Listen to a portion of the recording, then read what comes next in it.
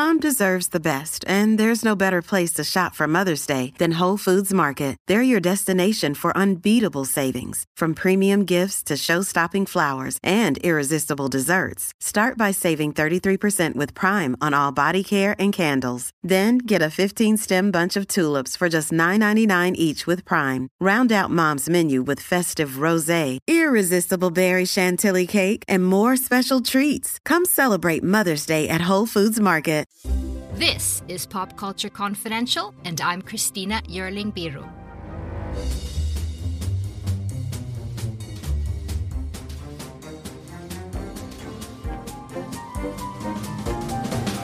Hey everyone, welcome to Pop Culture Confidential, a part of the Evergreen Podcast Network.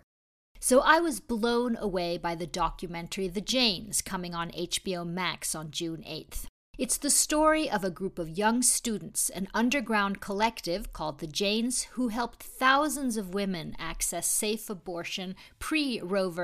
Wade in the late 60s, early 70s. In the film, we meet the women at the center of the organization, see how they set it all up, the planning, the code names, the safe houses.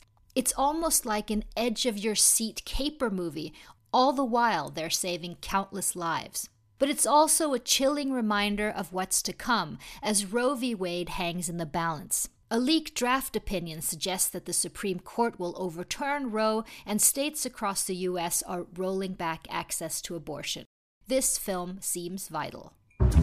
We were ordinary women trying to save women's lives, but we were criminals. We were felons. For most of the nation, in 72, abortion was illegal. We had to go underground. The woman would be given the address to the front. It was probably obvious to neighbors what was going on. We came to the surface from other things, the anti-war movement, the civil rights movement. You couldn't not pay attention to what was going on. Fetal death is murder. You could not work as a pregnant woman. If you weren't married, you were out of luck. They were terrible situations. The septic abortion ward was full every day. Women did awful things. They were literally dying because they were women. So we thought we can be of use. I said, we could use my phone, but change it so that they don't ask for Eleanor. How about Jane? Nobody's called Jane anymore. We had the phone numbers on bulletin boards around Chicago. Pregnant, call Jane. The clientele included daughters, wives, mistresses of police, state's attorney, judges. It dawned on me how big an issue this was. Directors Emma Pildes and Tia Lesson, thank you so much for joining me. Thank you so much for having us, Christina. Emma, I want to start because I understand that you have a family connection to this story. Could you explain? Yeah, so Daniel Arcana, who's one of the other producers on the film, a wonderful producer in his own right, but also happens to be my brother. We both have a family connection to this story. Daniel's mother is Judith, who was one of the Janes. And the father that we share is Michael, who is the lawyer, the radical lawyer in the film. Daniel had the smarts to start developing this, pull this out of our family history and start developing this 2016. Quite an election year. And really? And we all wanted to do something. And this was something we sort of had in our back pockets. So we dragged Tia into it. I had known and admired Tia for a very long time, personally and professionally. So I think everybody was just feeling anxious to make a contribution. So Tia, around the time when this story starts, when the Janes were forming, can you talk a little bit about the situation for women then seeking abortions in Chicago and across the U.S.? Well, in most of the country, including in Illinois, abortion was illegal. And providers were subject to prosecution and prison sentences. And the women they served, were intimidated and in some cases interrogated, and in many states also subject to prosecution. So there was also, a great deal of stigma around abortion as a healthcare procedure. There was stigma around sex out of wedlock for sure. But when abortion is criminalized, women still get abortions. They just don't have necessarily options for safe and affordable ones. And so throughout the country, even given the felony consequences for seeking out this kind of abortion care, where there's a will, there's a way, and sometimes that way was dangerous, Yeah, even the mob. The mob was involved. It was an illegal activity. It could be very lucrative because at that time, charge anywhere from $500 to $1,000, $2,000 in today's dollars, many thousands of dollars, to terminate an unwanted pregnancy. And if you weren't able to connect with a physician who is willing to take that risk and potentially lose their medical license on top of their jail time, then you had fewer choices, and the mob was one of those choices. They were exploiting the situation. Of course, if you didn't even have access to the mob, women took matters into their own hands and would try to self-induce. In many cases, ended up in the hospital hemorrhaging or with infections. And we learned that there were septic abortion wards, not just in Chicago at Cook County Hospital, but all over the country in public hospitals that were dumping grounds, for women who had tried to self-induce or who had been harmed by, someone else. And the lucky ones survived. The unlucky ones, might have been rendered infertile, and the very unlucky ones didn't survive. They went to the morgue. So it was a very... At least once a week, you said, and someone died in Chicago. Yeah, I mean, we know from Judith Reagan's book that thousands of women were admitted to Cook County Hospital and at that time. And when you were admitted to Cook County Hospital, you were subject also to interrogation by the police. So probably countless women didn't even make it to the hospital. We don't know what became of them. But we do know, yes, there were thousands of women at that time. And the doctor that we interviewed, Dr. Alan Weidland, who was a resident, told us that every week he would call the morgue because someone had died. Emma, who were the Janes? We like to say they were a group of extraordinary women, but they tend to balk at that with good reason. I think that the ethos of them then and them now is that, anybody has the ability to be decent and to help one another. A lot of people want to call them heroes, but it goes against what they're trying to do, which they call themselves ordinary women. They felt a moral obligation, sort of in the same way that they were willing to sit in front of our cameras so many years later and make another contribution and be called to duty yet again. I mean, they really just felt that it was their obligation to help women that were dying. They were 19. They were so young, college students. Yeah, I mean... I don't know what I was doing when I was 19, but... Not this! But there was a void that needed to be filled, that our healthcare system and our government was failing us. And so they laid it all on the line because they valued women's lives. So they were a group who met in college and got together for this, many of them from other organizations during that time, some anti-war things. But one of the things that's so fascinating and that almost makes your documentary like a crime caper is the organization and the planning. Pretty incredible. Tia, can you talk a little bit about their setup, what it looked like on a day when they were actually helping a woman? This was an incredibly well-organized group of women. Many of them had come out of the civil rights movement, out of the anti-war movement, out of the student movement, and, they had some organizing skills. Many of them were homemakers and mothers, and so they had a wealth of skills as well and resources, and they were pretty, resourceful. And what they did was they set up a hotline that was connected to a tape recorder, and they put up posters around town, and they put up ads in local papers, pregnant, don't want to be, call Jane. And Jane was just the name they chose as a way to anonymize their involvement in the service. And so women would call, leave messages on this machine, and the Janes would call them back and take down their information, medical information, the number of weeks they were in their pregnancy, and then they would arrange to meet. And one by one, they would be counseled. These were women who had already decided by and large to terminate their pregnancies. They just needed a way to do it. And so they would, so the Janes would meet with them one-on-one in their homes and explain the procedure, explain the setup, and answer any questions. After that counseling session, they would schedule a date, a time, and a place to meet. The Janes organized 3 days a week. They would gather at a place they called the Front, which was essentially a waiting room. And it was a new safe house every week. That's right. They were a roving operation. They were trying to keep one step ahead of the law, because this was illegal. And they were also trying to protect the privacy of the women and also the safety of the doctors. They arranged to do the procedures at an entirely different location, sometimes across town. And one Jane would ferry the women back and forth between the waiting room, and what they called the place where they would actually conduct the procedure. So the place was another apartment that was set up comfortably and hygienically and to provide the procedure. And at first relied on doctors. They outsourced, found doctors who were willing to be of use and of help and risk their license.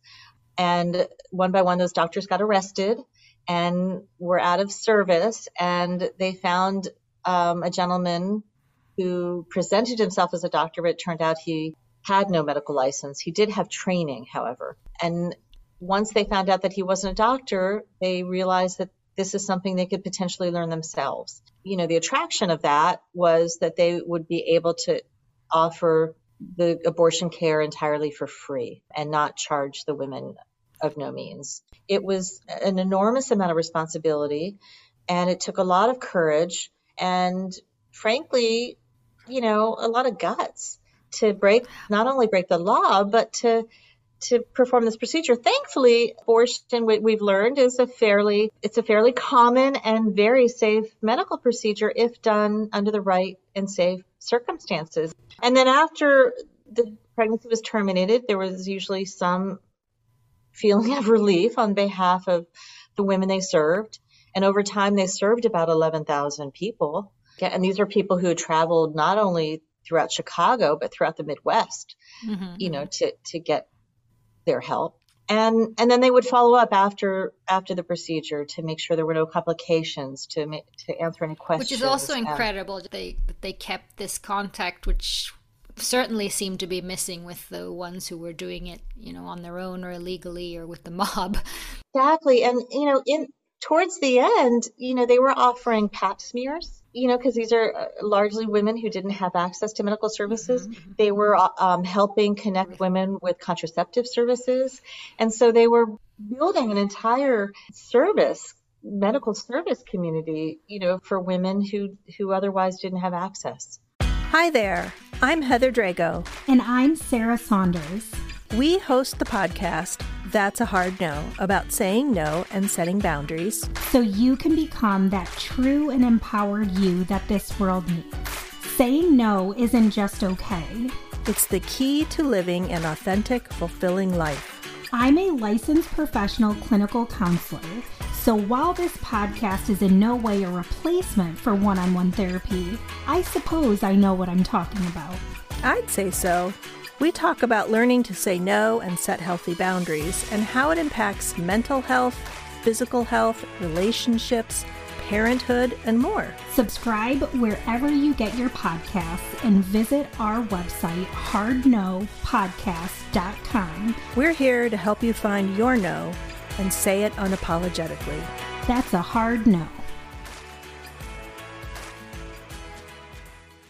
In a couple of weeks, just after your premiere, abortion will be curbed, most likely throughout many states.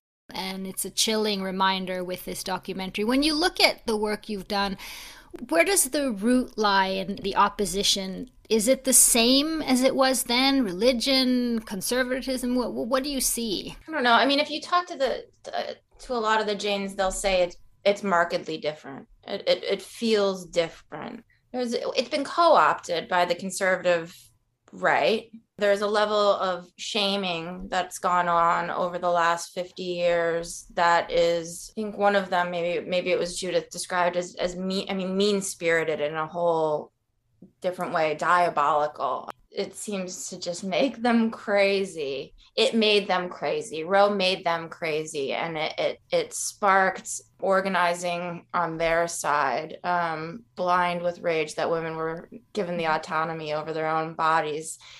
It seemed to create a whole new thing. I mean, obviously, we saw people in the 80s and the 90s literally shooting up abortion clinics, murdering doctors. That wasn't a thing you were seeing in the 60s. Yes, I think it's changed. I think the organizing has gotten more complicated and smarter. The trap laws are quite diabolical and smart. The width of a hallway, means that an abortion clinic has to shut down. But there are things that are going to stay the same now, right? Which is that when there isn't a law of the land, when this right isn't federally protected and this reverts to a state level, that the people that are going to suffer the most disproportionately are women of color, women from underserved communities, young women, rural women. That's going to be the same. Something as simple as not having a car. I mean, not having a car should not mean that you don't get access to basic health care. So the injustice of all of this, is the same. What was Heather Booth, one of the Jane's reactions, do you know, to the leaked draft? I think they were devastated. I mean, really, we're all devastated and we're all angry.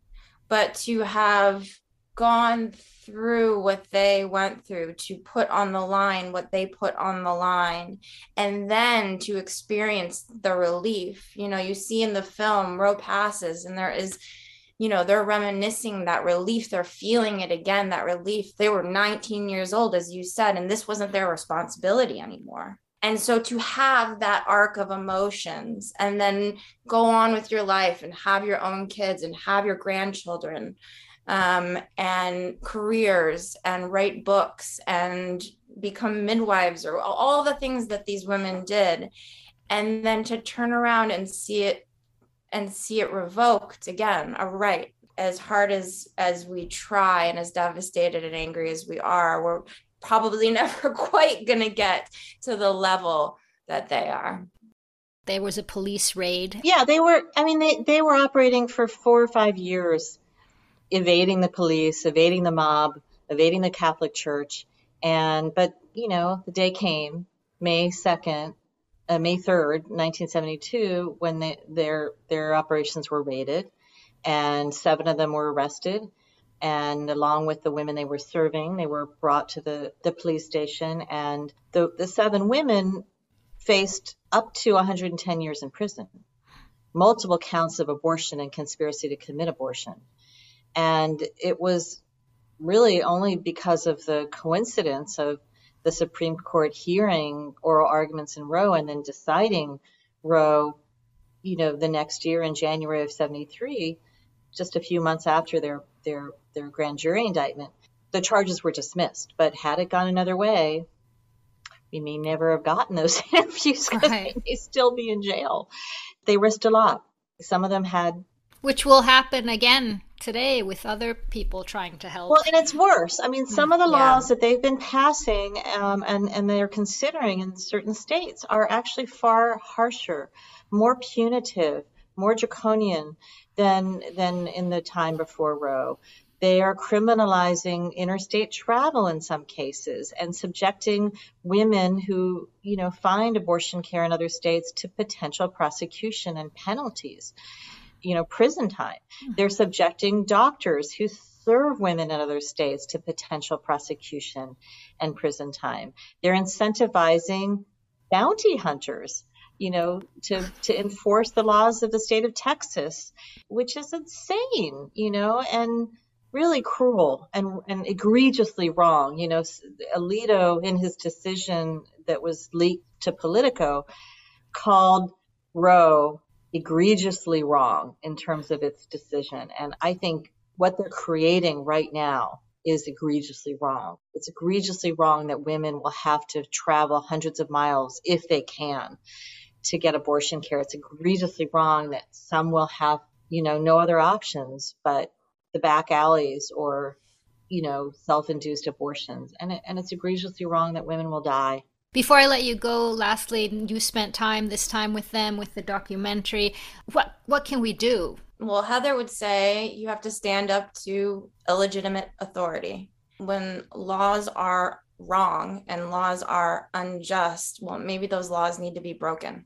We're not saying that necessarily, but I mean, that is the idea. These laws are unjust. Doling out healthcare based on these terms are unjust, not valuing women's lives. I mean, this is a breakdown of a democracy. It's a really terrifying situation of a culture war, which they think they have the moral high ground on, and it's just certainly not true. So we don't have to change hearts and minds with this film. The majority of this country believes in a woman's right to choose. So I think the important thing is to speak up, to let their opinion and their voice be known, to hold the government and the court accountable. Perhaps that means doing a radio program, making a film, protesting in the street, opening your pocketbook, opening your home, being a decent, caring individual that doesn't want to see women dying in the streets. One of the things we can do is watch your movie and be reminded. And thank you so much for that. And thank you for your time. I really appreciate it. And can I just add, there are organizations all over the country. There are abortion funds that are helping to defray the costs of travel for people who are looking to get abortion care. There are legal defense funds that are putting together monies to help in the defense of providers. There are abortion clinic escorts, that are helping women deal with the wall of hate that they come up against in getting this medical care. And there's also national groups fighting on the legislative level. And we want everybody, the audiences who watch this film, to plug into those organizations and to there are many ways to get involved. No one needs to do what the Janes did. It's 2022, and I think there's a myriad of ways to get involved in this issue and to fight for what's right. Thank you guys so much. Thank you. Thank you. Thank you, Christina. Thank you so much to directors Emma Pildes and Tia Lessin. The Janes premieres on HBO on June 8th. And thank you so much for listening. Please subscribe to Pop Culture Confidential wherever you get your podcasts. And you can leave comments and reviews on popcultureconfidential.com and I'll get back to you. Thanks so much. See you next time. Hello everyone, my name is Matt Neglia, and I am the host of the Next Best Picture podcast, part of the Film Entertainment Awards website, nextbestpicture.com. On our show, we explore all year long what is possibly going to win Best Picture at the Oscars.